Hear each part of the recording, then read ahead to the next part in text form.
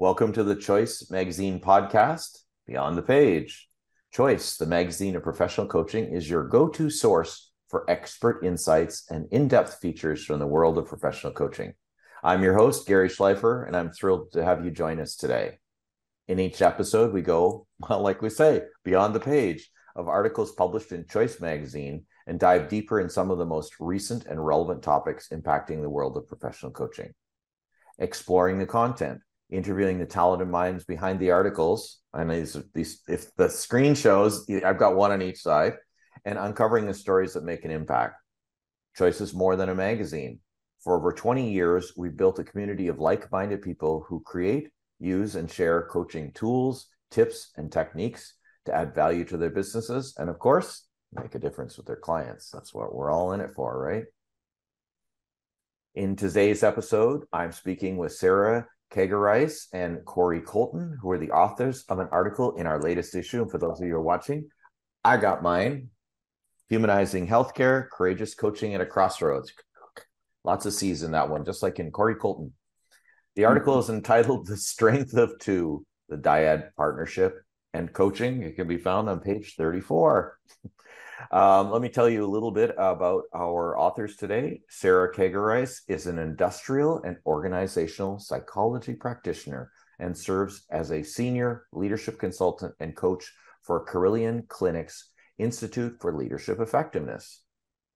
In her role, Sarah creates and facilitates leadership development programming and coaches senior and executive leaders to leverage their most authentic and effective self, as we all do.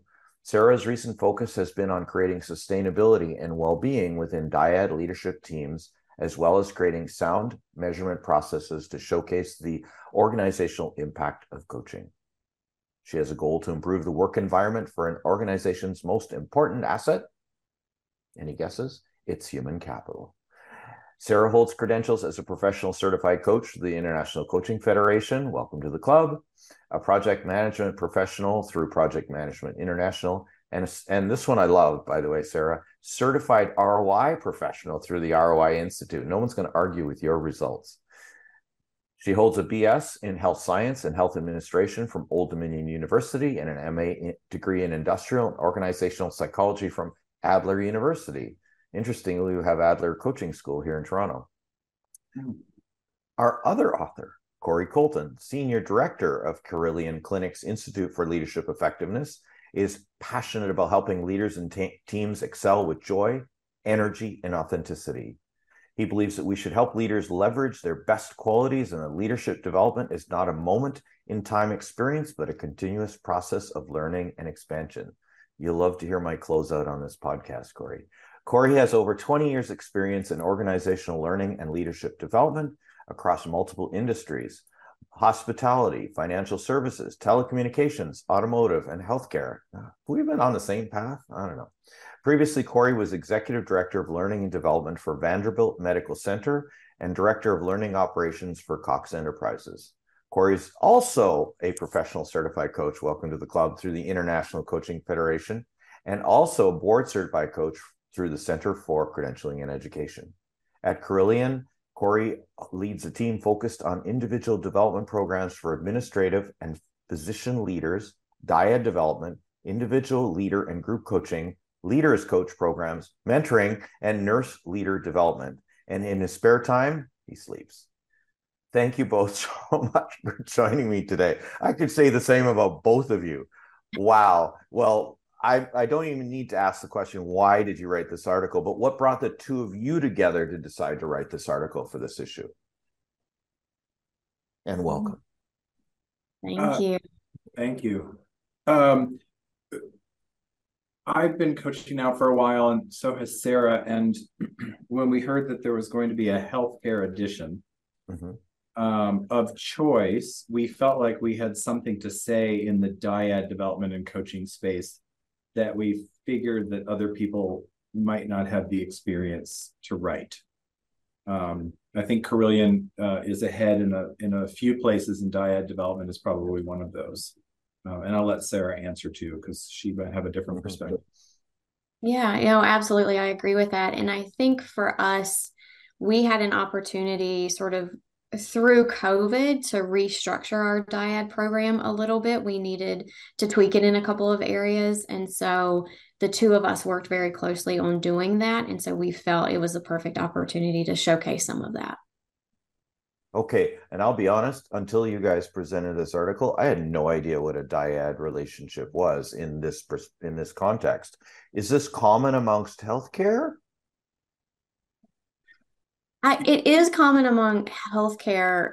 However, even being in healthcare my entire career, so we're spanning on, almost 20 years, it wasn't a language that I was incredibly familiar with. So I think the wording is understood, but what it actually entails is not. Well, that brings me to a really good point, because I'm reading the article and it's like, okay, will one of the two of you explain how it actually works? Like, I get the outcome, I get the reasoning, very clear in your article, like amazing. But how does it actually work? Who's in the room?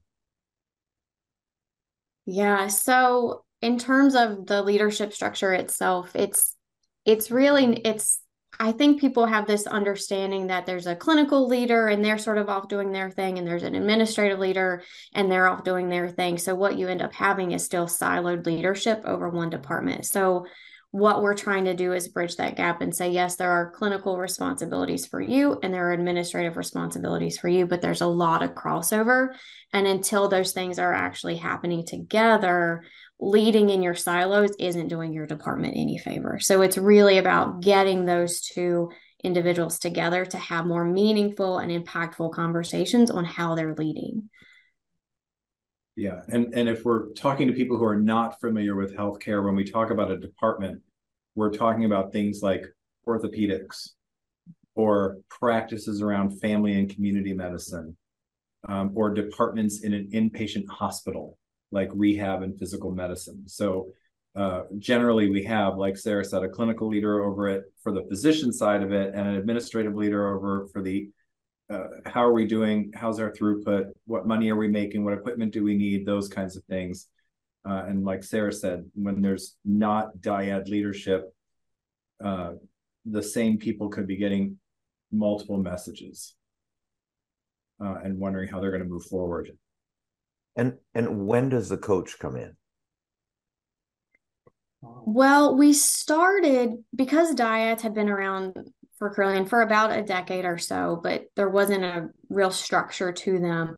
We sort of started going in just these one-off conversations. We were building the reputation for the Institute for Leadership Effectiveness, and so we were getting some requests, and we would go into dyad leadership teams that were requesting our services, which sort of started to trickle in. We were doing just a couple of those a year. And then we started to incorporate dyad development in our onboarding process. I think with COVID, we saw, like many organizations, some turnover, which provided some opportunity for us. So now we include dyad development as part of that onboarding process for anyone who's in a dyad relationship. It sounds a lot like a buddy system. Is it kind of like it's like, you're an expert in your area, you're an expert in your area, but we can't coexist in isolation. We need to talk to each other and support each other. Because when I got that, when you said the word onboarding, I'm thinking you're matching up with somebody right away from the get-go. Is that correct? Mm-hmm. Yeah, we hope that it turns into a buddy system. Without awareness, sometimes it doesn't start that way.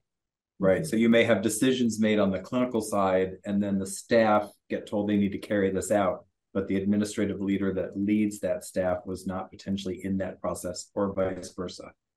And so we want it to be a buddy system where people are doing shared leadership, shared decision making, shared change management. What are the biggest impacts you see? ROI, I'm going to point to Sarah. Yeah, a lot of it's, at this point, we've done a lot of qualitative research into the impact of some of this. But what I tend to see in this work is these leaders have never sat down to have strategic conversations. It's been very much, I'm clinical side, here's my scorecard items, or I'm administrative, here's my financial responsibilities. But there were never times where they were coming together to say, how can we help each other meet these things that we're ultimately responsible and accountable for? And so there's been a lot of changes in how these leaders are leading the people underneath of them, how they are communicating with each other. So they're able to more collectively and collaboratively meet goals and support each other in meeting the goals that they have under their sort of direct responsibility there. I think teams are in general communicating more effectively. So staff with clinicians, even outside of those direct leadership roles, are not feeling quite as siloed as they had before, where they sort of, I have this one leader I'm going to go to for these things, and that's it.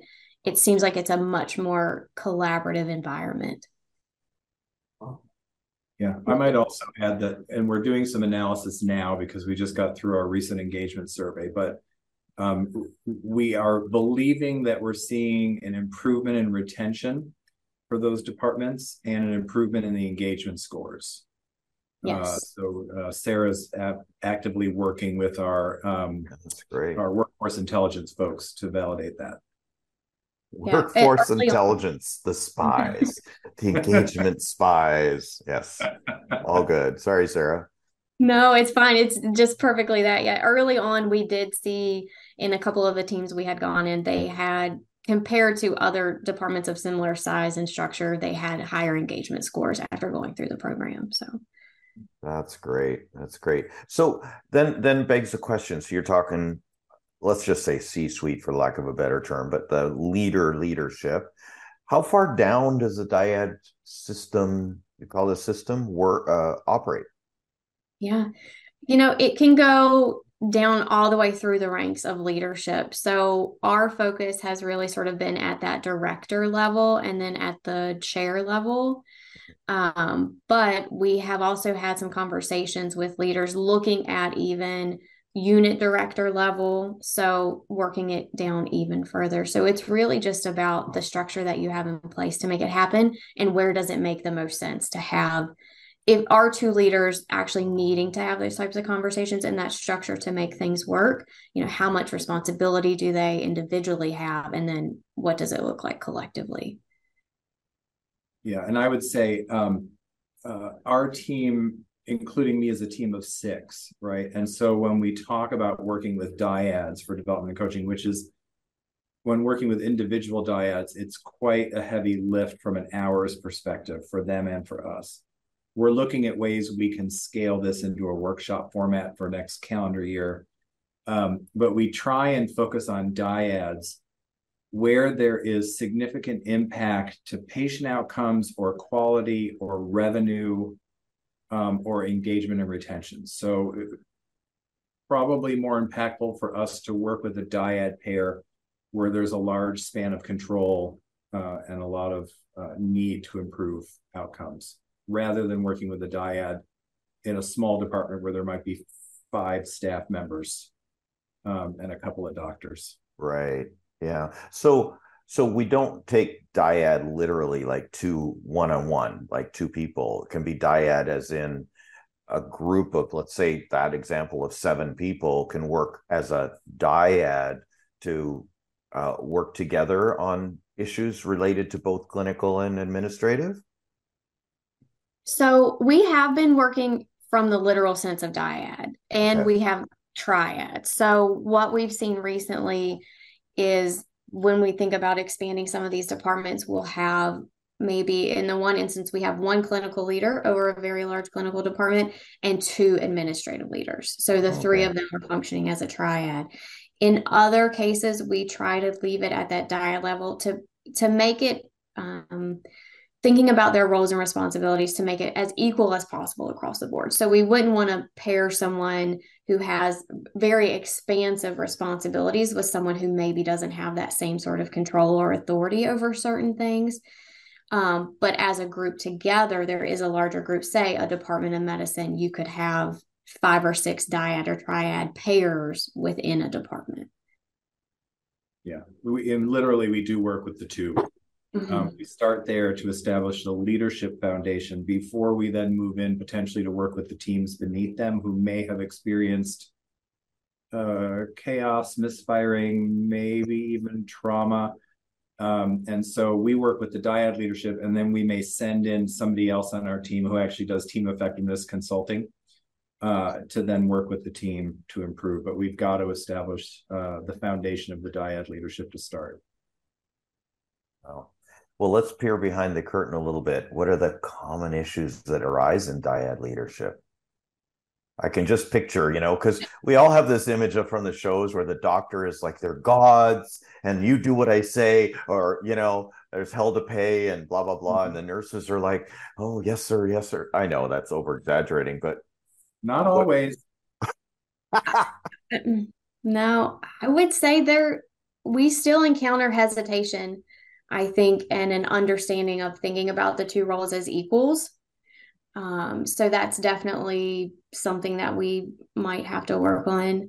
I think the challenges can be sort of to Corey's point earlier is because if you're thinking about a dyad structure, each member of that dyad reports to someone else in a dyad. Mm-hmm. So you have two leaders that you're working with who also report to two different leaders. Oh, okay. So depending on how deep you dig, you might start to really find some inconsistencies as you peel back some of those layers of leadership. Yeah, sometimes to Sarah's point, we are coaching the wrong level of dyad, right? Mm-hmm. So we coach a level of dyad and we find out the actual miscommunication and misfiring of consistent messaging and leadership is actually one up. It's the next level up. Oh. That's a challenge. We've had a couple of those within the last year. The organizational structure does not always support clear dyad relationships. So when Sarah was talking about, you might have one physician leader who has three different administrative dyad partners in different, for instance, ambulatory clinics. Or you might have one administrative VP who has 3 or 4 different physician leaders that they've got to work with. Right. I didn't even think of that. Yeah. Yeah. So when they come to us and ask for dyad coaching and development, we're like, which leader are you talking about? Yeah. So there's some of that. Those are the big. Yeah. Now, tell me a little bit more about the coaching and how it impacts the dyad. Like, do you coach some logistics? Do you coach each person individually and then together? How does it work? Sure. Well, the only thing they do separately, we use what we mentioned in the article, that PRISM assessment. So once they've taken that, they debrief individually with a coach. We come together for all of the rest of the sessions. So we provide that structure, the framework of what we're there to talk about in each section.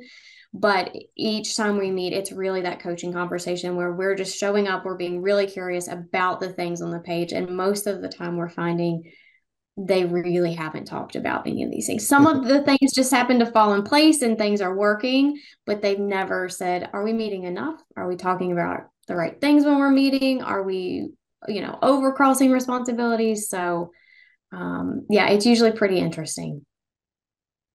Do you consider it relationship coaching sometimes? Oh, absolutely. Yeah, absolutely. Sorry, I cut you off, Corey. Go ahead. No. Yeah, marriage coaching might be appropriate. Right? The way we structure it is it's more coaching than not. So when we redevelop the toolkit, we will send parts of that out as pre-work for them to think about and work on. And then when they come together, it's really a coaching-based program. What did you find? What stood out for you? What did you not realize was happening or not happening? And then we help to coach them through that. Sarah does most of the dyad work on the team. That's shifting a little bit for the next calendar year. Wow. How many? Okay, so just again, a little bit of logistics. How big is Carillion? Is it multi-location, like thousands of people? We have roughly right under 15,000 employees. It might be around 14 right now, just with everything with COVID. So about 14,000. We have multiple community hospitals and hundreds of ambulatory sites. And how many dyad, what do you call them, pairs?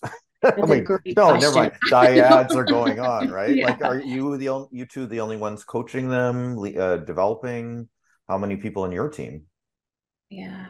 Was me for a little while. And now, like Corey said, we're sort of expanding that. I'm working with another coworker to make this an in-person program, hopefully where we can get more people together at the table and put more people through this program rather than the way we've been doing it, which is oh, this team needs help, we'll go in with this team. Oh, we hired someone new, we'll go in with this team.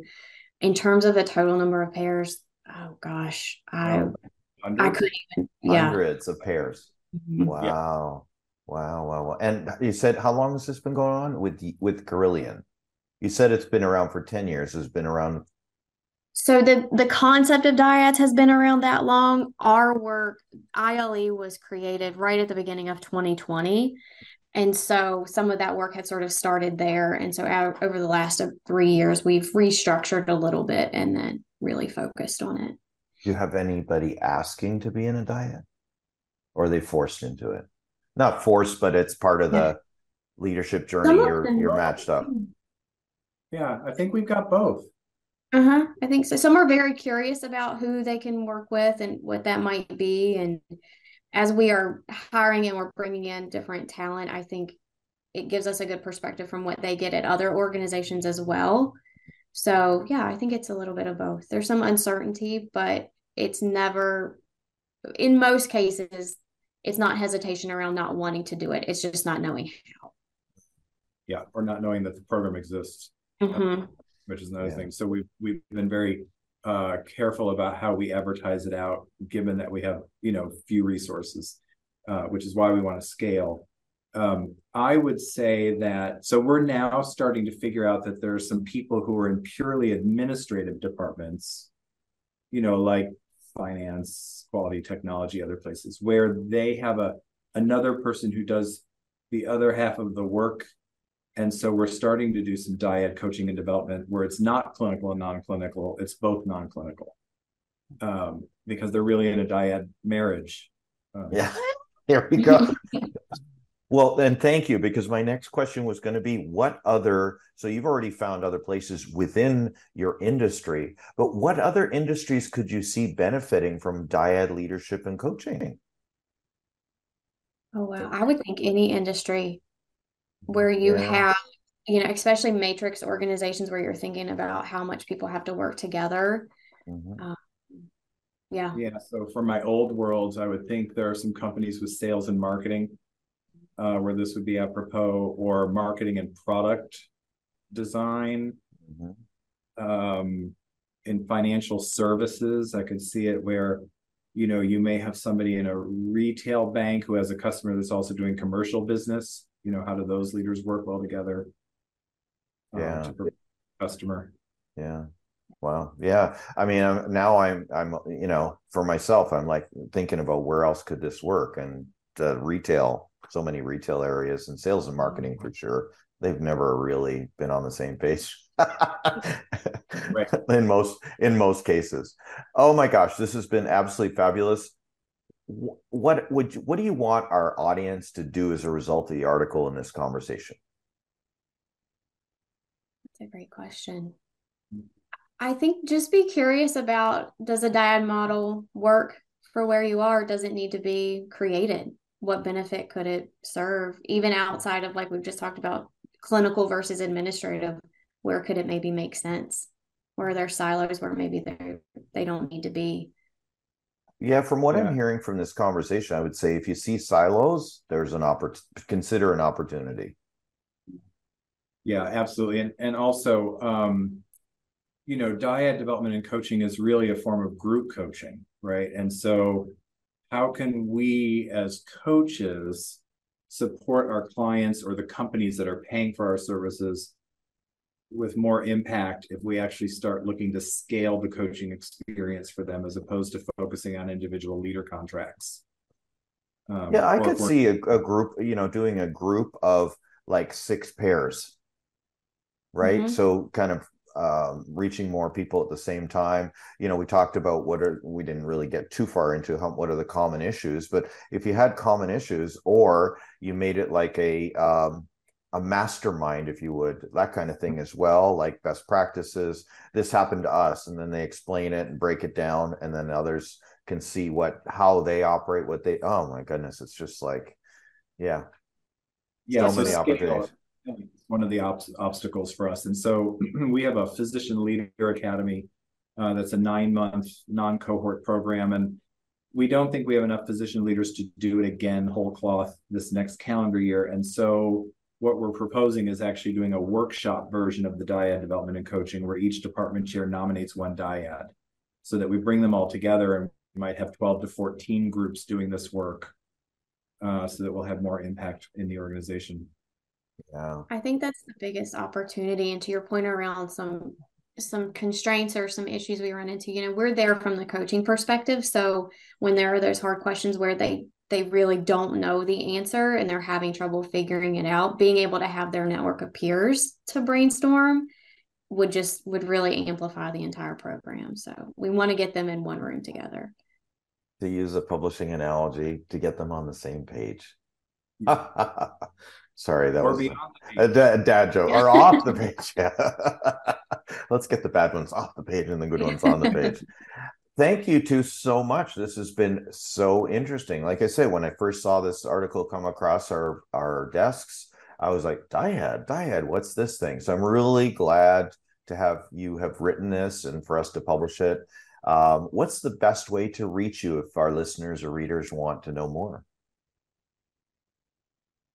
So you can email us at our Carilion email addresses. Mine is cscolton@carillionclinic.org.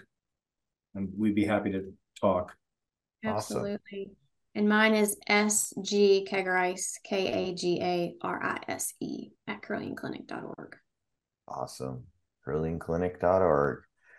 Thank you so much for joining us for this Beyond the Page episode and for sharing your wisdom. It was brilliant. Loved it. Learned so much, which is, it's hidden secret to the listeners. This is why I do this, because I get to learn more. So I hope they do too. Thank you both, Sarah, Corey. I really appreciate it. Well, thank you for having us. Yeah. That's it for this episode of Beyond the Page. For more episodes, subscribe via your favorite podcast app. If you're not a subscriber yet, you can sign up for your free digital issue of Choice Magazine by going to choice-online.com and clicking the Sign Up Now button. And here's the one for you, Corey. I'm Gary Schleifer. Enjoy the journey of mastery. That's great.